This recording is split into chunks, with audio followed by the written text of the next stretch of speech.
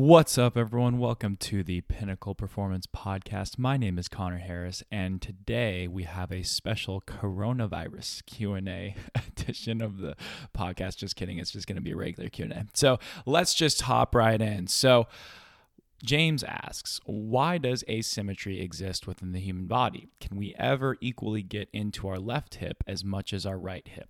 Well, that is a great question. So just as an overview of why asymmetry exists, it's basically because our body is asymmetrically built. So we have more organs packed on the right side of our body. We have our liver, we have our colon, we have our pancreas, etc. So many more organs are packed on the right side of the body. So if I were to cut someone right down the middle, vertically, then I put them on a scale, their right side would weigh just a little bit more than their left, but that is significant. But also, our brain is asymmetrically wired. So we have the right side of the brain, which controls the left side of the body and vice versa. And on the left side of our brain, our left hemisphere has more motor neurons that are, there's a greater density of cortical motor neurons. I can't say that word ever, but essentially what that means is that we have more dexterity on the right side of our body. We have a better ability to sense things. We have a better ability to be a little bit more stable on that right side because ultimately we have more neurons that are able to sense things better on the right side. So that's why so many people are right-handed. So many people are more right foot dominant than on the left side. And that doesn't mean that just because you're left-handed, you have the asymmetrical flip where you would have more motor neurons on your right side of your brain. You still do on the left side of your brain. And that explains why even left-handed people tend to default into the right hip and like the sticking point of a squat, because ultimately they still do want to favor that right hip because we all are made up of the same overall frame. So that brings me to the question of, can we ever get in our left hip as much as our right hip? And I don't think the answer is yes. I think it's ultimately always going to be something that we manage, because we can spend all day trying to get our left adductor on, trying to get more single leg stance muscles on the left side that are going to help pull us into the left side more when we're doing a bilateral squat or deadlift, for example. But ultimately, we are still wired to be asymmetrical, and there's nothing wrong with that. As bipedal creatures, it benefits us to be able to have one foot already in kind of a swing phase and one foot already in more of a loading phase, because that allows us to start the process a little bit more easy. That's why with so many football wide receivers, you will see them start with their left foot ahead of their right foot, because they are already in more of a propulsive phase on the left side of their body. So I think that we never really will be able to be symmetrical, but we never were designed to be in the first place. So it's always something that we can manage. There's nothing wrong with it whatsoever, but ultimately if it gets out of control and we can't manage it, or we start to compensate on top of this pattern because of a lack of range of motion or stability or variability systemically, then yeah, I think that could potentially be a problem. But really at the end of the day, I don't think we will ever do it, but that is so okay because we are not designed to do it in the first place. Okay, so Sarah asks, how do you coach the deadlift? I would be interested to hear your take, because you often talk about people going into too much extension on the compound movements.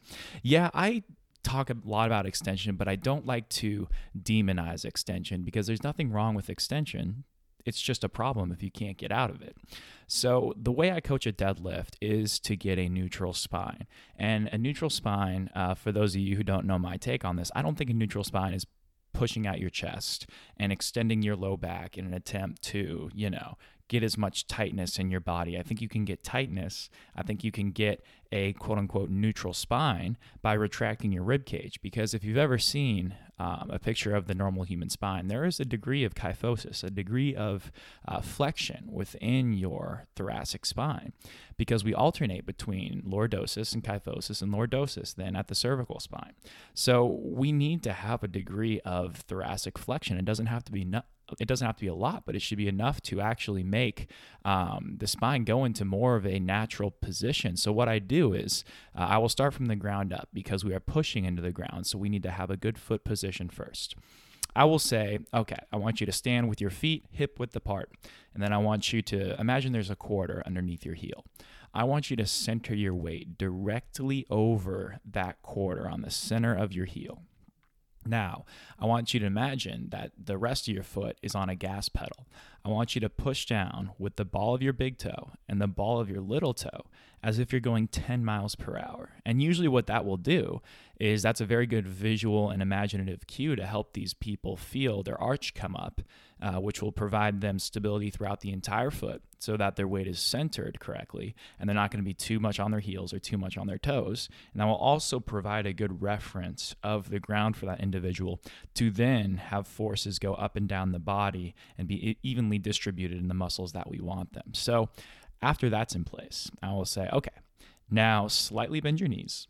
And now I want you to tuck your tailbone just a little bit. You don't want to over tuck here because that will result in too much lumbar flexion. Tuck your tailbone just a little bit and then exhale as you reach your arms forward and retract your rib cage. When you do this, you should not lose any height in your axial skeleton. You should still be reaching, still be retracting, but that does not mean you are slouching. It just means that you are reaching to the point where you feel that rib cage start to come back just a little bit. And as you exhale, you will feel those obliques turn on. Keep that and then inhale again on the way down to create that compression-ish type of feeling we're going for with sort of a traditional idea of a brace.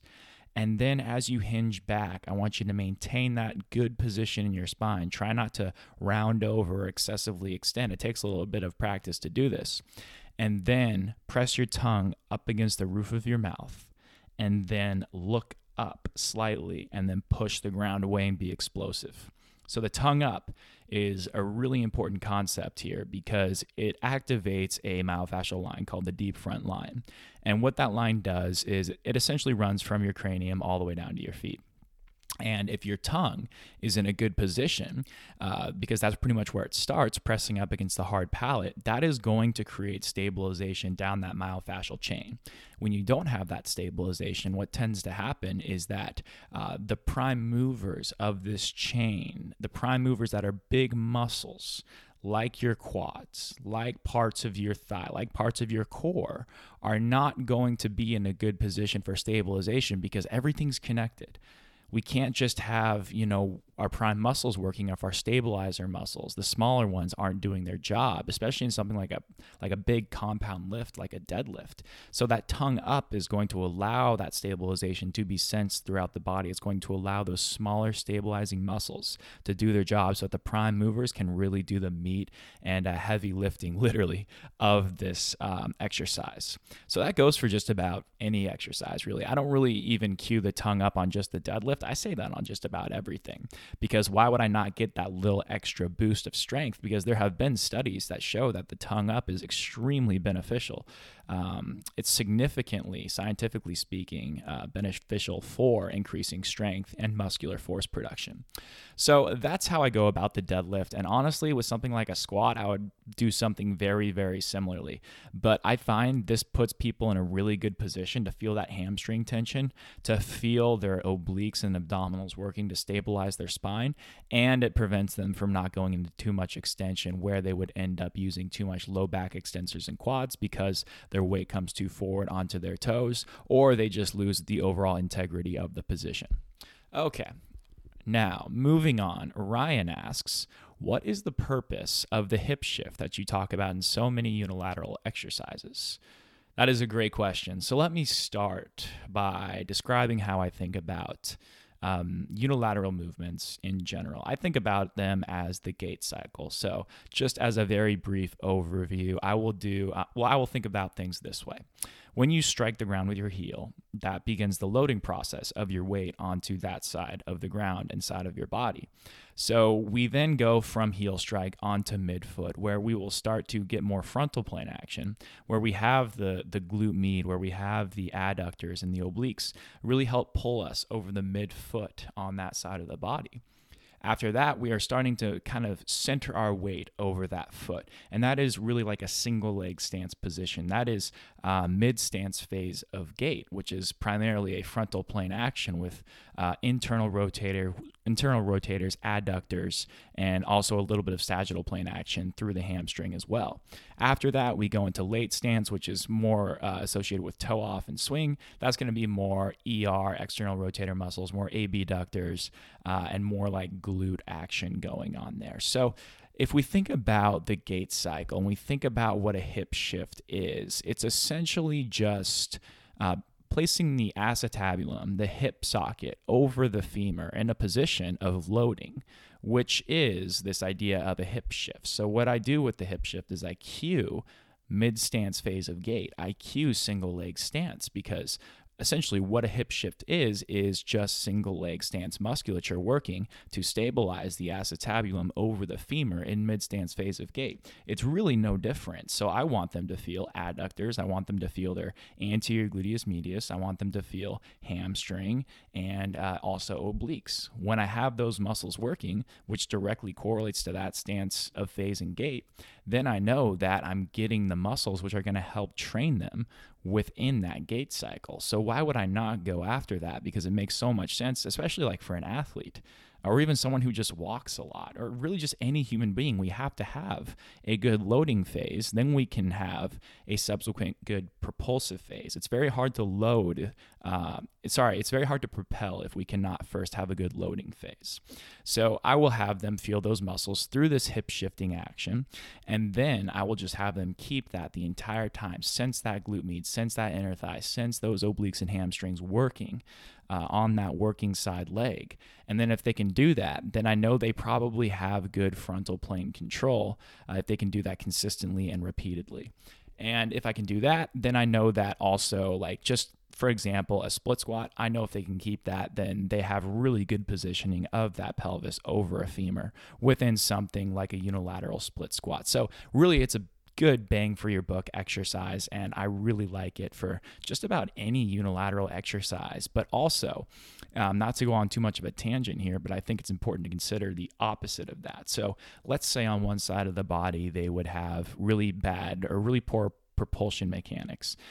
So like the right side of the body is often in a state of constant loading because we favor the right side. So that right side generally doesn't have very good propulsion mechanics. So we could do the opposite of a hip shift. We could completely open up that side of the pelvis. So instead of closing it off, we would open it up and turn the pelvis away from the femur. And that would actually give that individual a lot more glute max action. It would give them a lot more abductor activity. And it would be an entirely different sensation of just like sensory competency and sensory awareness of what muscles are firing, because they are working their pelvis off of their femur, so to speak. So they are working more of this external rotation and abduction musculature, which will then in turn help them understand and help them be able to become more competent within a propulsive phase of gait.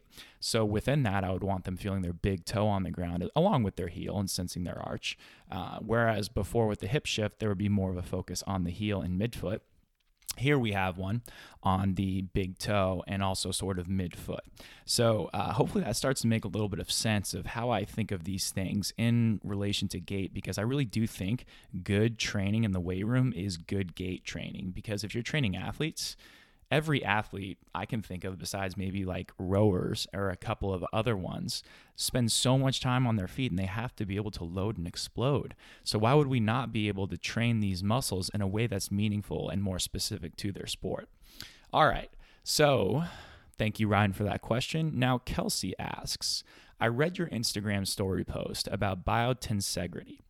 I think that's how, I still don't know how to say that word, but I'm still confused about how that works. Can you explain it in more detail, how we are made up of the same structure? Oh, I love this question. Okay, so let's break it down. So the nature takes the path of least resistance. The law of conservation of energy is kind of similar to this idea of how we are always trying to conserve energy. We are always trying to spend the least amount of effort for the most amount of results. That's really how nature works. So if we're nature, let's just imagine we're Mother Nature trying to create a very efficient structure that doesn't use many calories, doesn't use many many units of energy that this thing needs, then we probably want to have a straight line from point A to point B. So if we can do that, a two-dimensional makeup of a straight line in a structure would be a triangle. That is the most efficient way to make a structure of, a two-dimensional makeup of straight lines. But if you took that structure of a triangle and then put it in 3D, you would have something called a tetrahedron. And this, a pyramid. A tetrahedron would be a 4-dimensional makeup of that structure. Now, if you took a bunch of these pyramids and then you stack them together over and over and over again, it doesn't matter how you do it, it doesn't matter in what order you do it, every single time that structure is going to create a helix. And what is a helix? It's DNA. So if you were to create a lot of helixes, which if you read the book of Biotensegrity, what is this book? I have it right here. Biotensegrity, The Structural Basis of Life. Great book.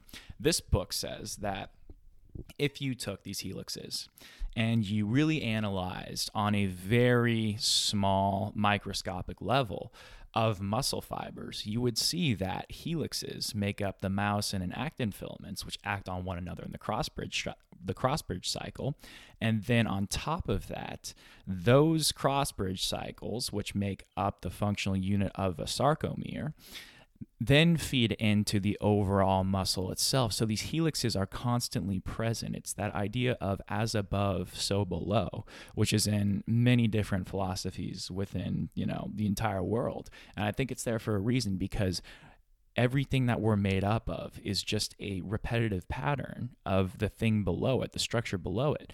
And I think this is very valuable because it makes so much sense how if we find something in nature that's successful, we just repeat it in varying levels of complexity until we have a more complex organism, until we have, a functioning animal, until we have a human being. So going off of the muscle idea, even things like blood vessels are just tubules, which are made up of these varying degrees of helixes. And they stretch and they contract. But the beautiful thing about it is that they just respond to tension. And these changes in tension are sensed within cells, which are actually made up of the same exact thing, because everything is just a varying degree of tension. Fascia is made up of these tubules, which are just wrapped around the muscle. And then the muscle themselves act in a very much like unwinding and winding fashion. We think of it of just being pulled together, but it's being pulled together in sort of this unwinding and winding fashion of contraction. So essentially there can be an argument made that there is no sagittal plane, there is no frontal plane. Everything is essentially just internal and external rotation. Every muscle is acting in that way.